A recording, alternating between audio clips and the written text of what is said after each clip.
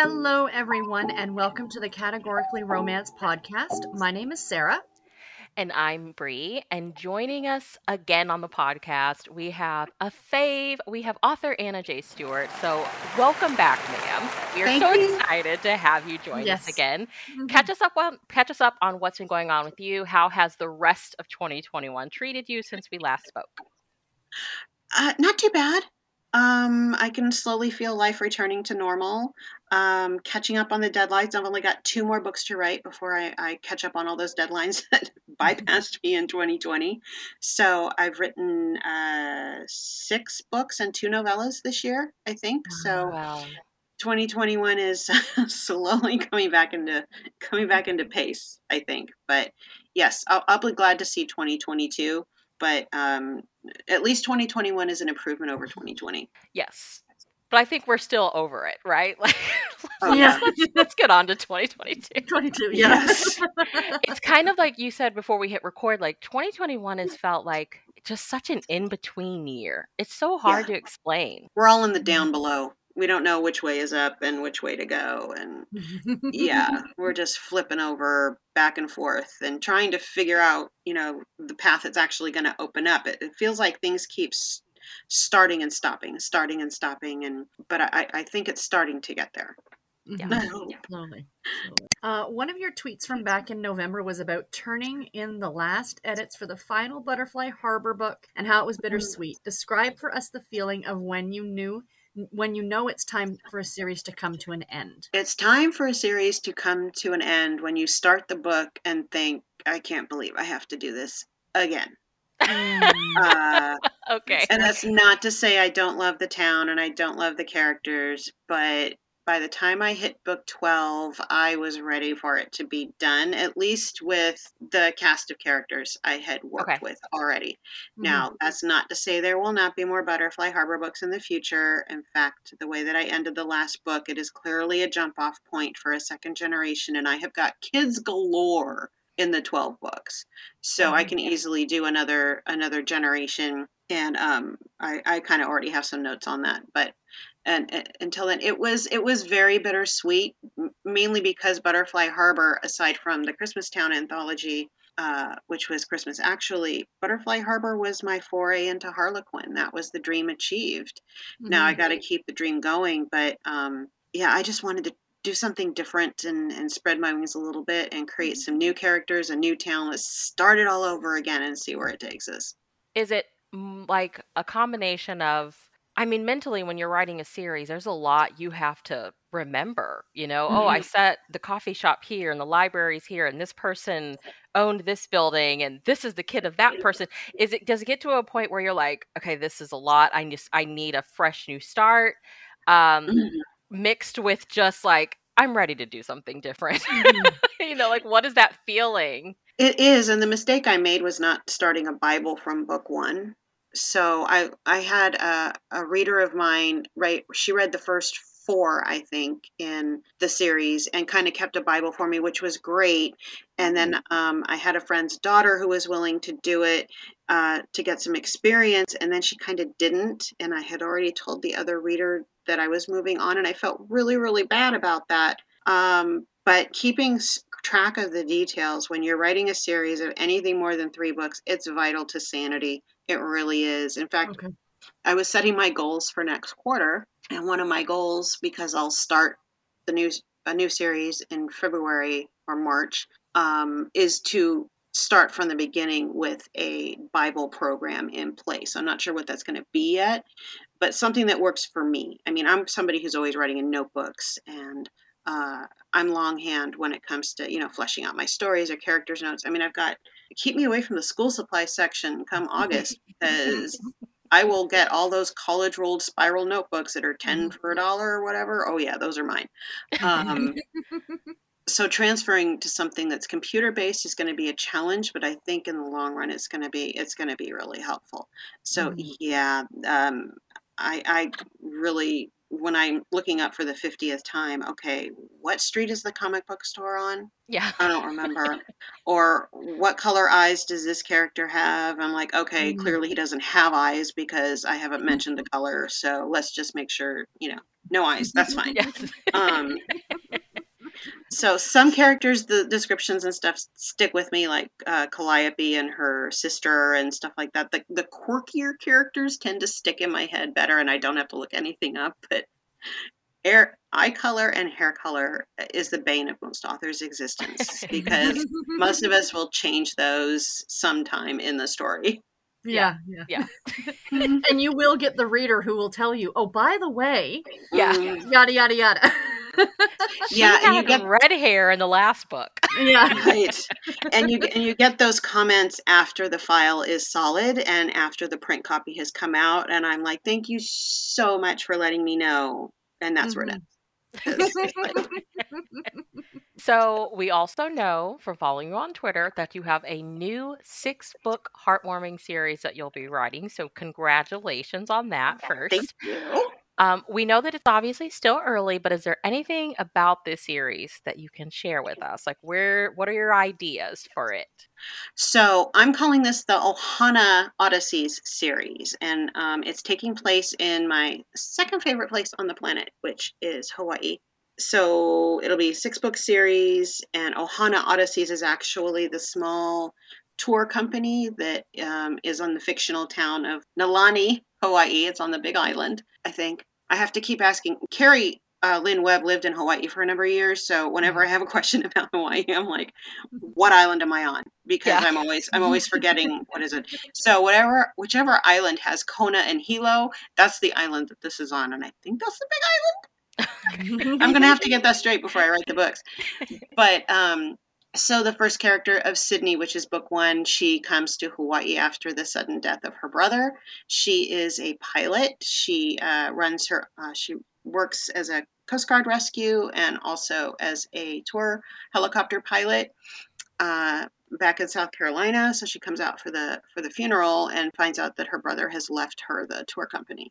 So as the books progress, friends of both the deceased brother and Sydney start to come out to the island to help with the business, and they end up staying and falling in love. And then there's some local characters that have their happily ever afters as well, and we're going to have lots of fun little quirky characters running around the town.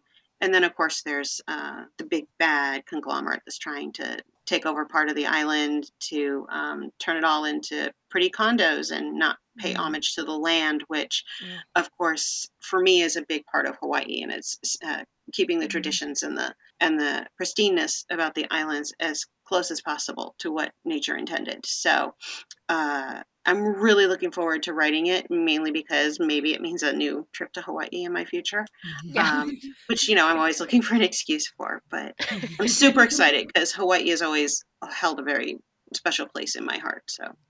And I can only imagine the heartwarming covers for that. Right? I know. I'm like, can I fill out the art fact sheet now? Because I really want to cover now.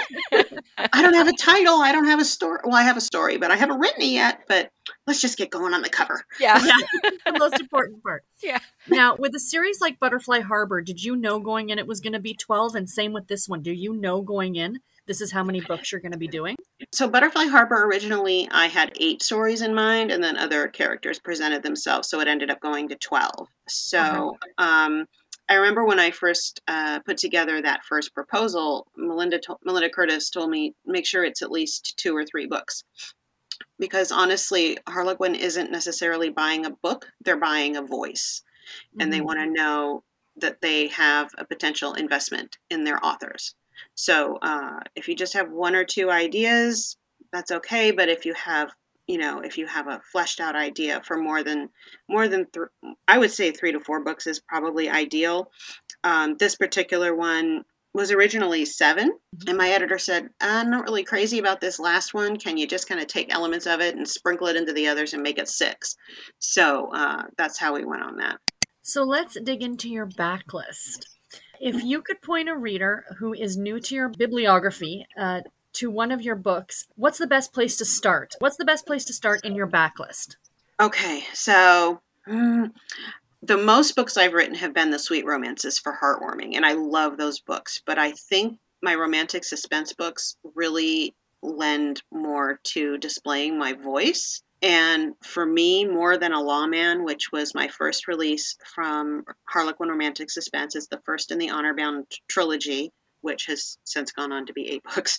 That one to me feels most authentic to me. And I think also that character of Eden St. Clair is kind of a lot like me in that she literally just kind of bulldozes her way through life and doesn't expect anybody to help her the way that she thinks she needs help. So she's just not going to ask, kind of thing. So she's very tenacious. She's very determined to solve mysteries that keep families in pain, solving cold cases and such like that. So, and then also it's a really nice guy hero. You know, he's been her best friend for years, and he's kind of secretly harbored feelings for her. And whether she knows it or not, it shouldn't come as big of a surprise to her as it does.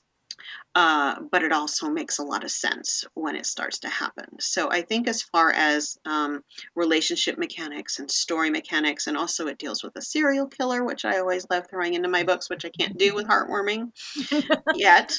Who knows? Heartwarming editors are like sitting back listening to this, hopefully. No. Dana's like, nope. No idea, Dana. I can just hear Catherine going, we need to have a conversation. But yeah, I think that one is a good launch point for me because it displays the voice that I really want to be using. I love hearing you say that your choice for that would be a romantic suspense, because I feel like romantic suspense lovers are diehard for all the creepy, realistic things in life. Oh yeah. It's like, I love that that's your choice. Like, I'm like, for Sarah and my sister, their things for comfort are like laying in bed watching CSI or something. And I'm like, how? Yeah. You know, like, how is that? Yeah, that's me. In fact, I have the last 3 episodes of the revamped CSI Vegas. I haven't watched it yet. I really enjoyed it, but I saved the last 3 to binge because I was getting tired of waiting week to week, and I'm like, I'm just going to wait till it's over, and then I'll dive in and finish it off. So I hope it comes back for another season. I really liked it, and I was not the biggest Gil Grissom fan from CSI. I loved the Ted Danson years. The last couple of years of that show. The gore factor started to get to me. I'm like, I now have a list of all the ways I do not want to die. Right? And it's a big ass list. I mean, can you imagine being the writers of that show and going, how do we kill somebody this time? And I'm like, okay, that would actually be a kind of cool job. Yeah. I've started marathoning my way through CSI New York because I liked New York and Vegas. And that one was more gory than Vegas. And my husband and I are like, I forgot how like in depth like the autopsies would get. And I'm like, I'm sitting there like behind my, like watching. Yeah. But for the regular CSI, I like the Lawrence Fishburne years. I liked him. Ray Langston. Yeah, I loved his character, but I didn't like how that all resolved. That whole part with his wife.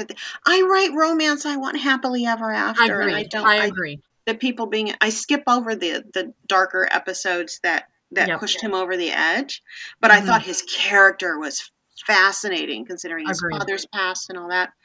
It was great. So yes, CSI is a relaxer for me too. For sure.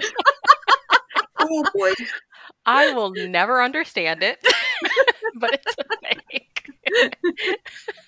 I was telling my sister, I was like, yeah, if you want to watch something relaxing, like I'm explaining to her this new show on Disney and it's all about the earth. And she's like, my thing to watch when I need to relax is CSI. And I'm like, how? I don't understand. Because the bad guys get it in the end. Because the bad guys are off the streets in the end. That makes sense.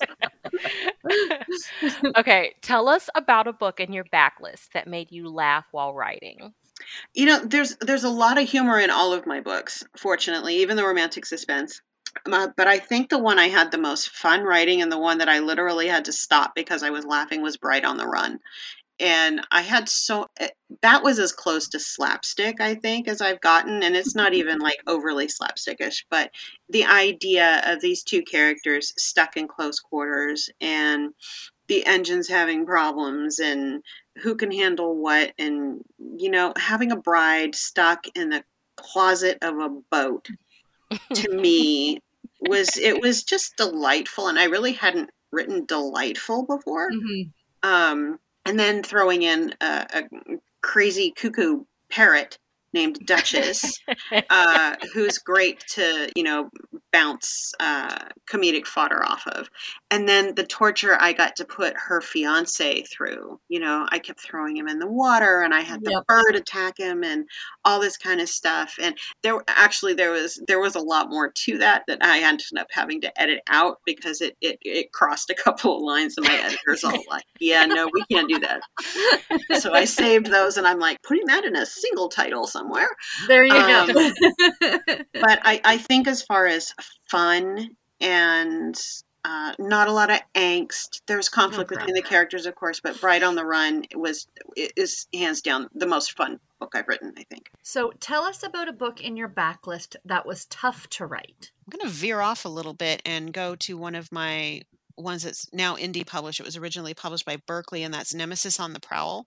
And I wrote this in 2012, which was, or actually, yeah, it must have been 2012, shortly thereafter. In 2012 was when I finaled in the Golden Heart. It was also the week after I found out I finaled, my mother was diagnosed with stage 4 uterine cancer. She's fine. Happy ending on that story part. Shout out to Mom. Always. But I didn't realize until I started writing the second book in the Nemesis series, which would have been about a year or so later, how much that experience affected me. And I went down all kinds of rabbit holes of cancer, and she had the whole operation and 5 weeks of chemotherapy and everything. And fortunately, she doesn't remember a lot of it, which is awesome. I remember all of it. Yeah. So my hero in Nemesis on the Prowl, I knew that he had a history of cancer, but what I didn't know what I was going to do with that book was it was going to have a recurrence, which I thought was kind of interesting to explore. And I'd seen it done quite well with heroines, especially with breast cancer. But with non-Hodgkin's lymphoma is, I wish I could remember my hero's name. Lord, you'd think I would be able to. But you have a lot of names to remember. So I do have a lot of names, yes. But it'll hit me like at 2:00 in the morning. I'm going to wake up and scream out his name in an unfortunate moment, I'm sure. So expect a text message around that time. It's fine. But I think it was a difficult book to write, but it was also a cathartic book to write because I was able to filter in all of that fear and anxiety that family members deal with when a loved one is diagnosed. And of course, a lot of the conflict comes from the fact that other people find out before the heroine does. And other people react in ways that are the ways I wish I could have reacted. In fact, this is actually the book I got a couple of emails on because of the language. And, sometimes only the F word will do. Mm-hmm. And when somebody you know and love has been diagnosed with a potentially fatal illness, the F word is appropriate as far as I'm concerned. So 100%. I find it interesting. Yeah, so I find it interesting that people push back on language, but not necessarily on sex and violence. So I always find that really funny. But yeah, so I think Nemesis on the Prowl for me was the most difficult book to write, but it was also the most healing book to write because I knew at the end, it's a romance. He's going to be fine, and he's going to be fine in book 3, which he's a part of, even as he's going through his cancer treatment. So I thought it was also important to do something realistic. Everybody gets affected by these types of things. It doesn't matter your financial situation or your status in life. Cancer is a great equalizer. So I wanted to make sure that was part of that story. Yeah, I was listening to a podcast a couple of months ago, and like my big fear, I mean, cancer is one of those fears, right? I mean, like, Mm-hmm. both of my grandmothers had breast cancer. Like, I have just been bugging out about staying on top of things, getting it Mm-hmm. handled, if you know. Oh And yeah. the woman said she's a breast cancer survivor, and one thing that she said that I didn't realize, she was like, you see it in movies or what have you, and people, it just seems like everything happens back to back and so quick. She's like, but Mm, part of the sad part of it is that's not the truth. She's like, No. you'll get right. diagnosed and it may be another month or two before you have Mhm. an appointment. And I'm like, oh my gosh. Like, I just feel like that adds to the fear of the unknown, the waiting. Yeah. Yeah, Mhm. and the waiting feeds it, right? I mean, Mhm. one thing I've noticed with family members or friends who have dealt with cancer, it's almost as if before they find out about the diagnosis, everything seems fine, and they might have a few symptoms here or there, or something might be off. But as soon as they know they have it, something seems to kick in the body, and things move into fast forward as far as the Mhm. disease is concerned, because it's all you're thinking about, right? Mhm. And one thing my mom always raised me with was thoughts are things. So it's kind of that question that you always have in the back of your mind. If I was, if I had a horrible disease, would I want to know? And I don't know if I would want to know because I don't Mhm. want to feed it. Yeah. So, but yeah, the waiting is yeah, that's really hard. And it's so hard on the people surrounding you Mhm. when Yeah. you're dealing with that. So, is there a character from a backlist title that stuck with you long after you'd written them? I do have a character that has been with me for quite a while, and I haven't written his book yet. Oh, Um, interesting. That's what we yeah. love to hear. And it's actually Eamon Quinn, who is in the Honor Bound series. And the first three books of those deal with the unsolved murder of the three heroines' childhood friends.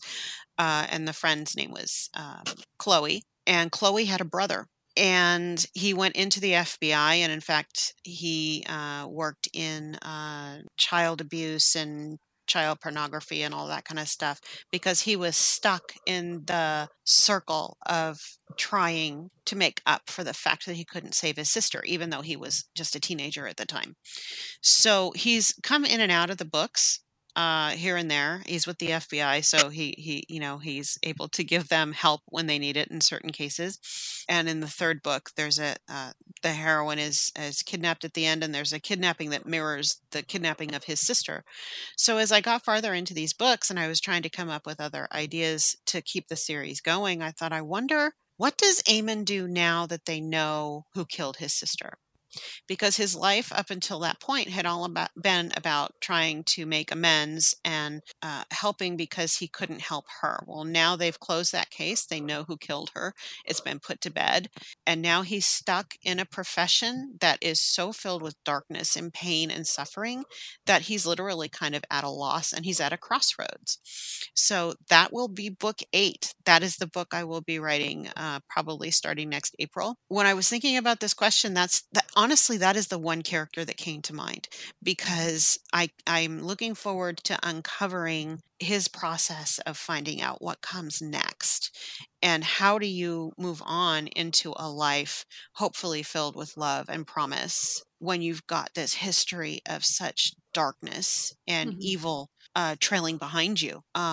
So yeah, so that's a character that really sticks with me, and I can't wait to see where that goes. So, this episode is going to be our Christmas Day episode.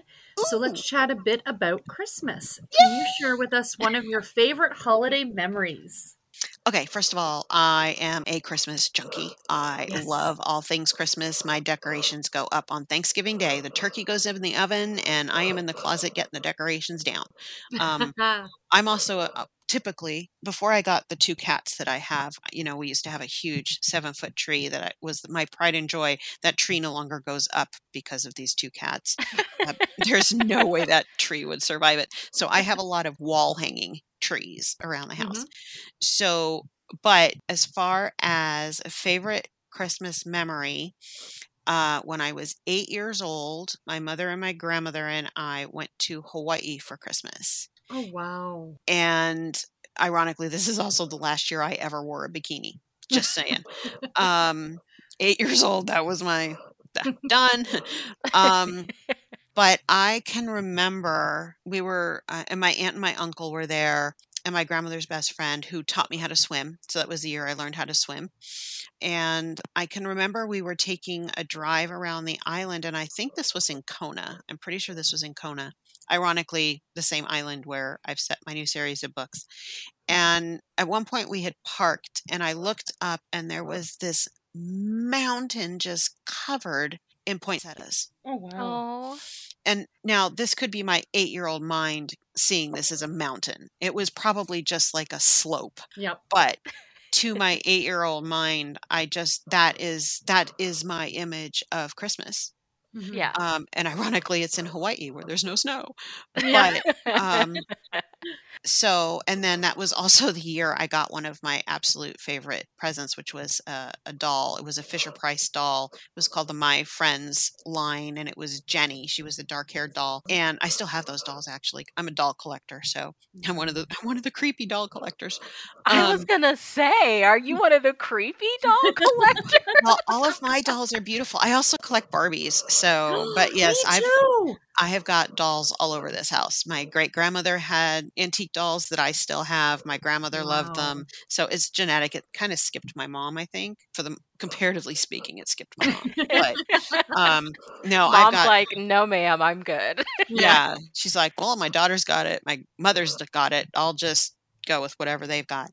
But when it comes to my favorite holiday memory, yeah, there are 2 places I want to go for Christmas. I want to go back to Hawaii for Christmas one year, and I want to go to a Disney park for Christmas one year. Yes. Yeah.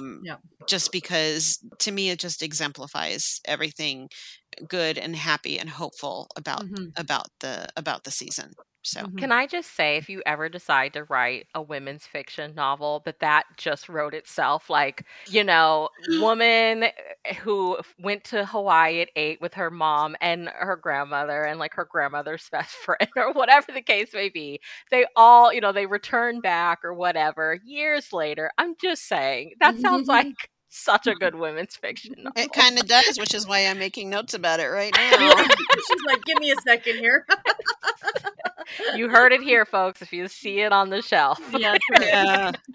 Well, and I know it was funny because on that trip, I think it was on that trip, because I've been to Hawaii a few times, and we had relatives who lived there, and they had this enormous, like, Victorian Southern Belle plantation type house right on the beach. And I wish to Wow. God I had been older when I'd been there so I could actually appreciate it. But that's see, I got to write that down too, because house on the beach. Like Sarah always says, we aim to enable here on the podcast. Just so. remember when you're dedicating the book. Yep, Sarah and Bree, writing that down too. So yeah, I mean, to me, there's just always something magical about the islands anyway. Sure. There are 2 places on the planet that I have been, and I've been lucky to travel pretty well, more so outside the country than in the United States, but 2 places where I stepped foot and I knew I was home, and that was Hawaii and it was Scotland. It was just, in fact, I'm getting chills now just saying those 2 places. Hawaii to me it's the only other place other than California I think I could ever live. I'd never be able to afford it, but that's lottery money there. And one reason I should be playing the lottery, actually. But yeah, Scotland and Hawaii, those are my 2 blood homes, I think. So I need to look back into the family connections and see if anybody's left over there that I can say, hey, guys.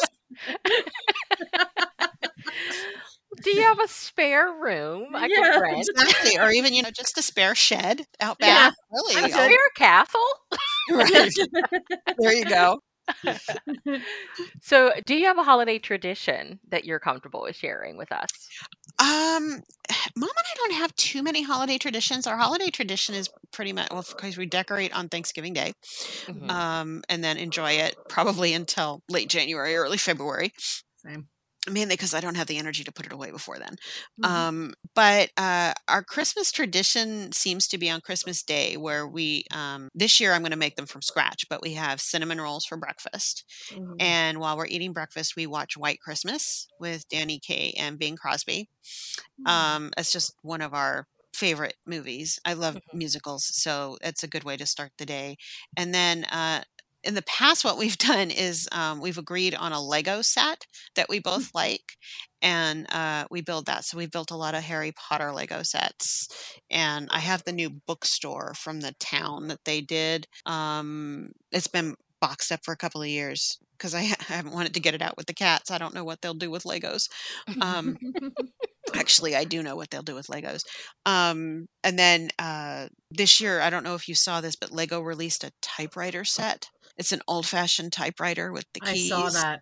Oh my God. It's like all of my obsessions merged into one thing. I have not purchased that mainly because it sold out like immediately. But so yeah, we've built Lego sets in the past, and then while we're doing the Legos, I put a pot roast on the stove, and it's my grandfather's recipe that got tweaked by my mom, and now I've tweaked it to the way I do it. So it's kind of a tri-generational recipe. And then when we have dinner, we watch Die Hard. Yes, thank you. Because it's a Christmas movie. Yes. And there's no point in arguing with me because I'm right. Sorry. Okay.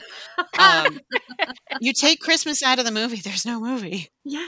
Because there's no reason for him to go to Los Angeles if it's not Christmas. So it's Christmas.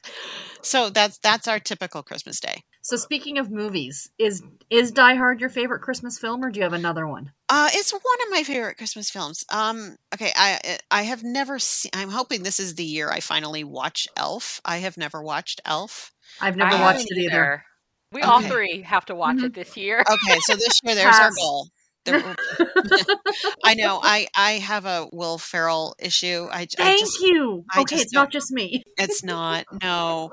But everybody I know who has seen it just loves it. I'm like, okay, I'm just going to have to suck it up and at least watch it once. Yeah. And besides, Bob Newhart is in it. So that should be enough for me to watch. Okay.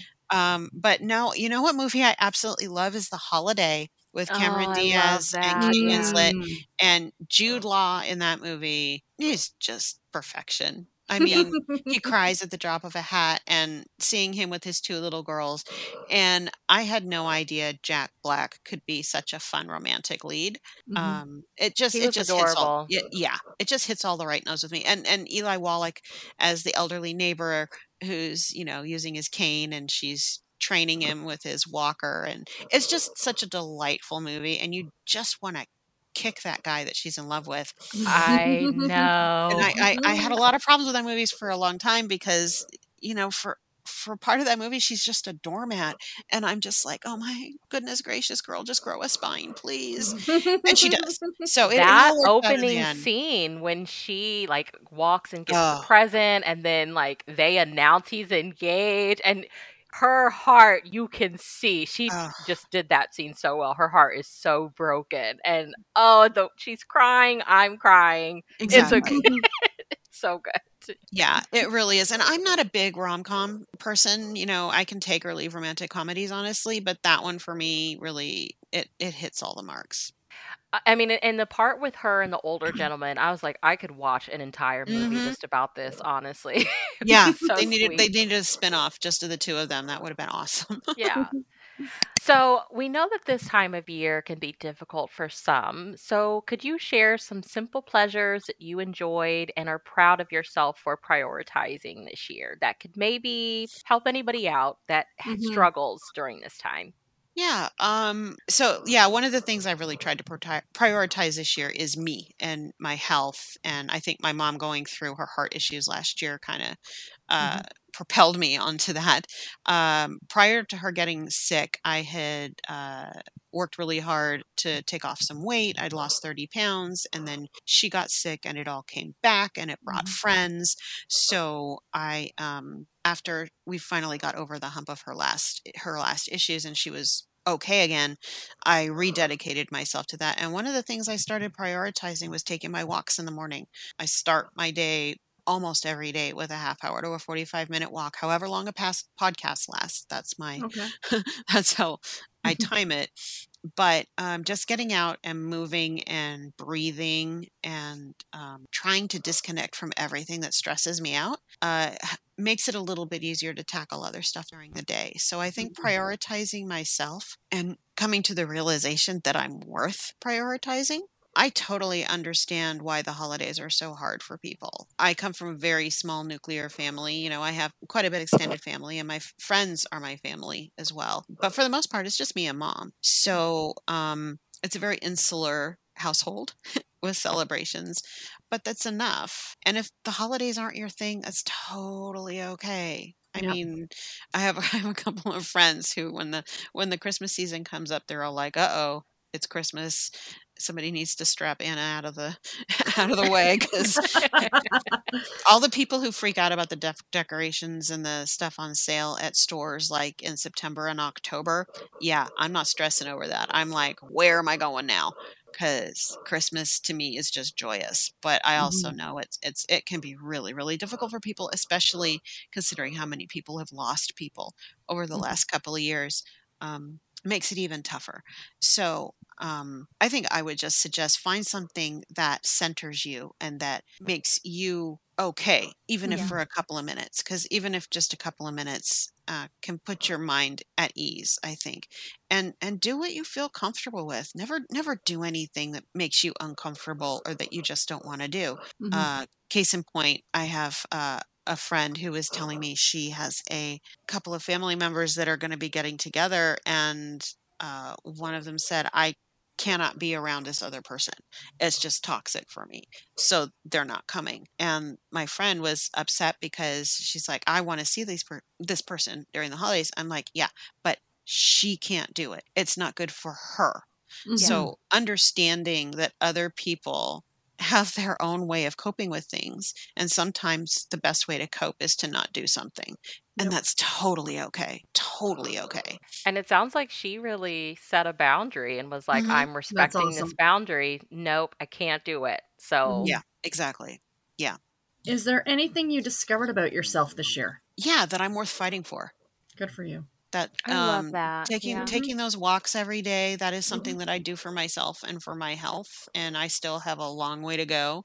You know, I did manage to take off the same 30 pounds that I took off, last year. I seem to be repeating the process, and I've got another 20 I want to go to by a certain time next year. I'm not sure the Christmas fudge I made this morning is going to aid in that. However, A girl deserves to treat herself, okay? That's for your mental yes, health. and I and I Yes. limit myself to the end pieces, so anything that's crooked I get. Ooh. So, but, yeah, it's just, and I think also turning, 50 a couple of years ago. I turned 50 in 2020, so that should have been a sign of Armageddon right there. But, just that there's less time ahead than there is behind, and Mhm. it's time really to focus on making whatever time I do have left as enjoyable as possible. Absolutely, So, and yeah. in order to do that, I gotta get myself a little bit healthier. So, here's to me. Yeah. I think that my 2021 lesson, I was walking one day to check the mail because right, like our aha moments come at the most strangest of times. Mm, I was walking to check the mail and it was just like somebody was walking next to me and was like, "Hey girl, you are responsible for your own happiness." I think I mhm, just like Mhm. hit this rut where I was expecting so much from people. And yeah. out of nowhere, it was like this moment of clarity that was like, you are responsible for it. And I have really strived to like, even if it's one thing a day, whether Mhm, it's Mhm. chatting with Sarah or reading 5 pages before bed, like that one thing a day that makes me Mhm. happy, I think yeah. has Mhm. just been a life changer. So Mhm. I love that you shared that. Go on walks, people. Gosh, they're life changing moments, right? And I think the last few years, everything has been an excuse. At least it's been for me. Like I lost my dad in January of 2020, and I was going to the gym before that, but then it became I'm too upset, and I took it very hard. Mhm, Mhm. And then COVID hit, and it's like, okay, now it's COVID. Now I can't go out for a walk because I'm not supposed to leave my house. And then it just snowballs. yeah. And all of a sudden, you're standing back 2 years later going, wait a minute, what have I done? You know Mm, what I Yeah. mean? yeah, I know Like, exactly stop what the you mean. excuses. It's just, you're worth it at the end of the day, is Yeah. what my takeaway is. What is something you accomplished this year that you're proud of? Um, two things. The losing the 30 pounds to me again Mm-hmm. was something that thought, okay, so I've got that relatively under control, and I don't beat myself up about it if the scale goes up, it goes up. It can always come back down, right? Mm-hmm. So I don't beat myself up when things go badly. And the other thing is getting back to prioritizing the writing and getting back to meeting my deadlines, almost being caught up on the deadlines that just got away from me over the last couple of years. That feels like a really, really big accomplishment. And I look forward to organizing them better in the future. Yeah. so that I can allow for, the craziness that is the universe to interfere and throw me off kilter. And hopefully it won't throw me as far off as so many of us got thrown off last year. Mm-hmm. Does staying ahead help keep it from becoming overwhelming, or will it always be Sometimes. overwhelming? I think it's always going to be overwhelming. Just because if it didn't feel overwhelming, I would feel complacent, and I never want to feel complacent about where I am in my career. I do not take any book for granted. I do not take any contract for granted. This new contract I just signed with Heartwarming, it took me 3 attempts to get a new contract. Just because you have books behind you doesn't mean you've got books in front of you. So coming to terms with, okay, what I want to write and what they want me to, or what they publish are sometimes going to be 2 different things. So I had to have okay, if I want to write for them, this is what I'm going to have to do. So that's why I pivoted. I'll also say I attempted to write what I thought they wanted. And that's when my editor came back to me and said, this isn't working. What else do you have? And that's code for, unless it's a Blackwell, you can't write cowboys. Because it's not, it goes back to something I said in the previous interview with you guys, that if I'm not happy writing it, it's going to show on the page. And it clearly, writing to something that isn't particularly in my heart. And while I love writing for the Blackwell series for Heartwarming, cowboys are difficult for me. And it's just because it's not a place I'm comfortable with or know a lot about. It's not to say I don't like Western movies. I do. But as far as writing, it's just not my bailiwick. And there's a lot you have to get right and stuff like that. So, so I think the overwhelming is here to stay, and I'm okay with that because I can process the overwhelming. Okay, so I have to ask, and I'm going to try to make this make sense, but it makes sense in my head. But coming out, it might sound ridiculous. Okay, so we as readers of the books, we just see, oh, Anna J. Stewart has a new book coming out, not knowing, like you just shared, it may have taken 3 attempts to actually get that book in the store, right? Like entire process. So from what I've gathered, publishing is usually like 2 years ahead of what we know. So when you're having that conversation and it's, we're not really looking for this, is that because they're projecting like we're 2 years ahead of the game and like this just isn't fitting into the direction that, like, can you talk about that a little bit? Because I think it's inspiring because, like I said, we get the finished product and we don't know that you were told no. That no led to the book that we're picking up in the store. Yeah.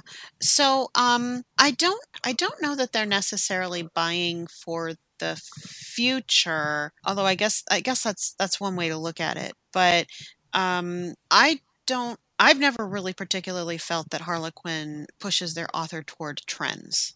My experience has been to find something trope worthy of the line that I want to write and that I know that they're comfortable publishing. So, but that can also mean that in between the time I sign the contract for a number of books and the time that I write that book, there could be a lot of things that change. So, case in point, my January release, which is Worth the Risk, it's the 11th Butterfly Harbor book, and this is Alethea's story. When I first sold that as part of I think it was a 4-book contract. The character of Declan, the hero of Declan, was completely different because at the time, what they were publishing were heroes who kind of had a darker past, and there was a little bit more angst and a little bit more darkness.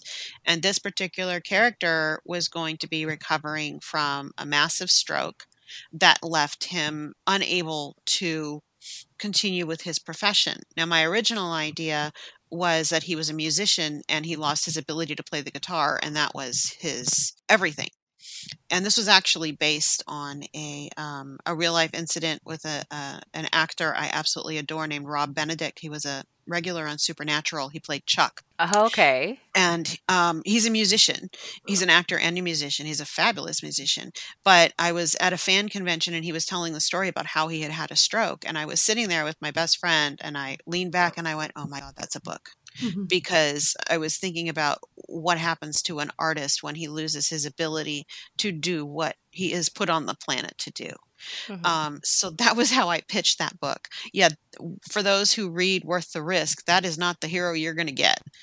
Because by the time I sat down to write that book, and I tried to write that book with those things in mind, I couldn't do it because it was too dark and it was just a place I didn't want to go. And I didn't see a way to do it that would make for an uplifting read rather than kind of an angsty, heartbreaking read. So instead, we made him a race car driver, that he had had a crash because of, I think we changed it so that he had something happen in his brain that caused the crash, but now he was working on whether or not he was going to be coming back to the racing world. He's not angsty, he's not depressed, and he's not hiding.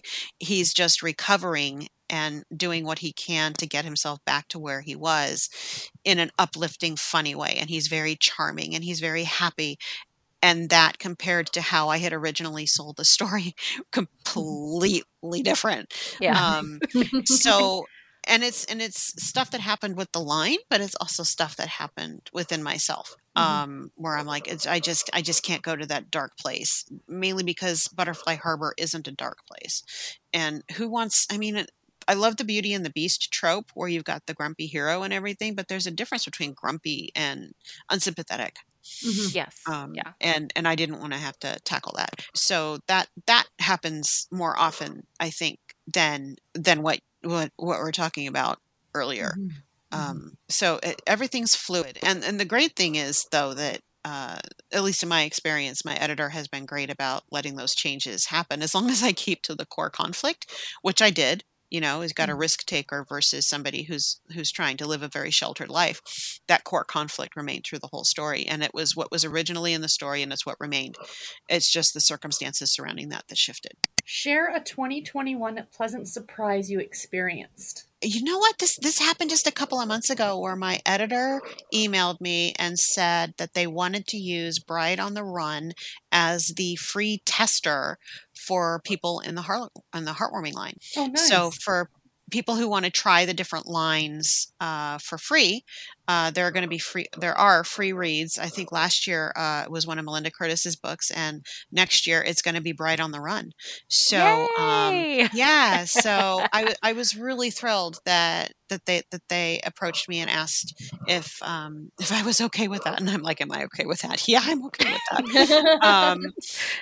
So that was really a nice surprise, and it came completely unexpectedly. Nothing that you ever expect to happening. That's always the best kind of surprise. Well, that is a wonderful pick. So shout out to the editor. We love editors here. It may be the same situation, but it may be different. Share with us a 2021 moment that you will never forget. Okay, so I think it was the end of February, beginning of March, and my best friend and I we had been Zooming every week during lockdown. We're both in California, and we live like maybe a half an hour away from each other, but we had not seen each other in person in 18 months. And, Mary and I have been best friends since we cut class together in college to go to the movies. So it's like going on 30 years, I think, that we've been hanging out and going to the movies and stuff. But we were finally able to get together and go to breakfast. And what we did was we planned our 2022 vacation. Yeah. And that's coming up in March. And we sat there in this darling little restaurant downtown in Sacramento called the Fox and Goose, which is kind of a pub kind of place. And I'm sitting there with my little wireless keyboard, and we made all of our plans so that we could send it to the travel agent and say, this is what we want to do. And it felt like breathing. After holding your breath for so long. It felt like, okay, there is a light at the end of the tunnel, and we are now headed toward it. We're not stuck in the middle. So, and hopefully it's still going to come off. Go away, Omicron. But that to me was kind of a defining moment for 2020 because it felt like life kind of kick-started again. Yeah. Such a simple moment, like just sitting with your friend in the diner after a long hike, like not even a hike, just not being able to see each other and making plans. That's Absolutely. I love it. Yeah. So looking ahead to 2022, what piece of advice would Anna today give to Anna in the new year? Stop worrying about all that small stuff, and stop obsessing over things I've either done or said or thought in the past where I can't change anything. I don't know why I get myself into these mental circles of dwelling on things that literally cannot be changed, and it sucks the life out of you. So yeah, I think that's kind of what my new thing for the new year is going to be, is to just live in the moment and stop lamenting things that honestly have no effect on what's going on in the today. Which I think is easier said than done, but I have to like vocalize it to myself. I have to say, girl, you can do nothing about this. Keep it moving. Right? Yeah. Yeah. I think we need like a code word or something that we can say to each other or say to ourselves that just kind of kick you right out of that mentality. So before we go, let's do some bookish love. Are there any authors or books that you would like to shout out? First and always, I will shout out all of my heartwarming sisters. There are so many great authors writing for the heartwarming line. Just off the top of my head, you got Claire McEwen and Beth Carpenter, and Leanne Bristow will have a new book coming out soon. I'm so excited she's back to the heartwarming. She had a really rough couple of years where she couldn't sell anything, and then finally the lights opened up and she's back. So well, welcome back to her. Yeah, I'm so excited for her because she's so happy about that. But I've been trying to branch out, and I also do some editing on the sides. And one of the authors I edit for, and I absolutely love her contemporary romance, is Bonnie Phelps. Okay. And she's indie author. And she writes contemporary romance, a little spicier than sweet, but not super over the top. And she writes very stoic Texas heroes.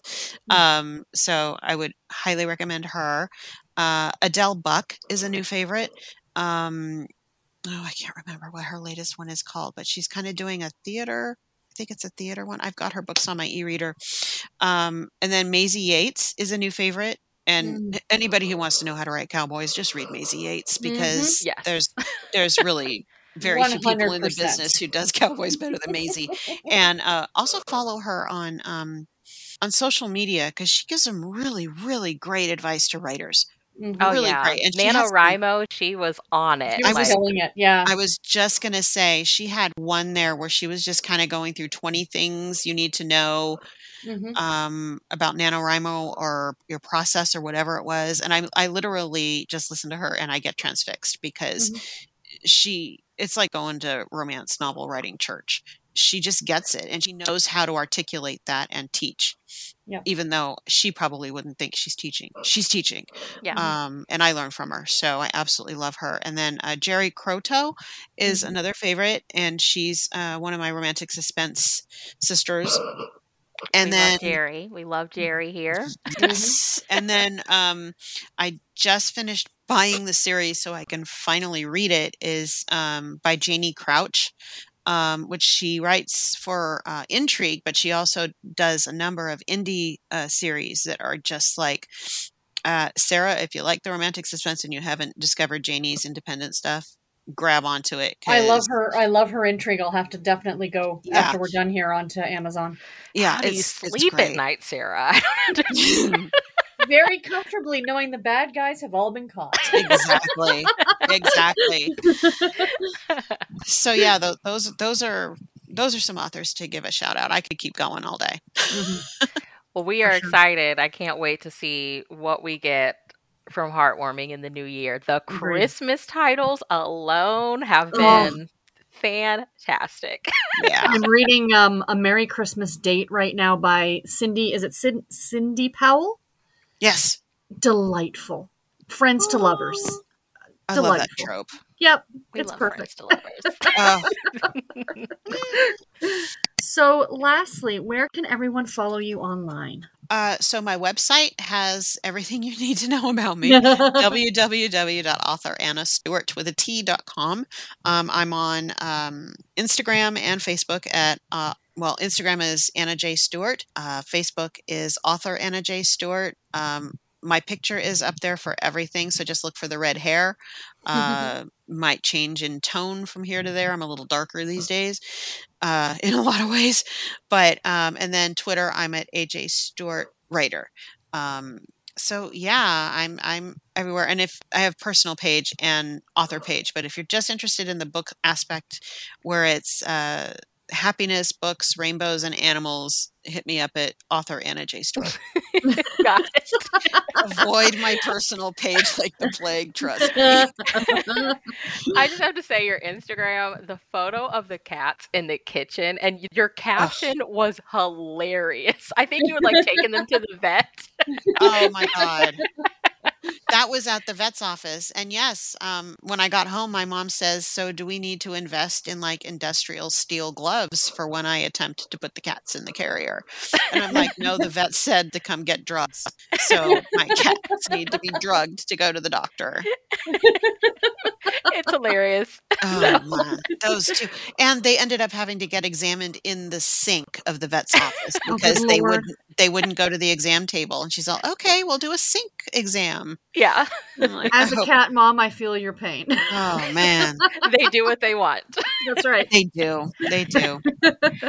Well, we love you so much. Thank you for this. Mm-hmm. Oh, I'm so glad you guys invited me back. I didn't scare you off. That's an awesome No, thing.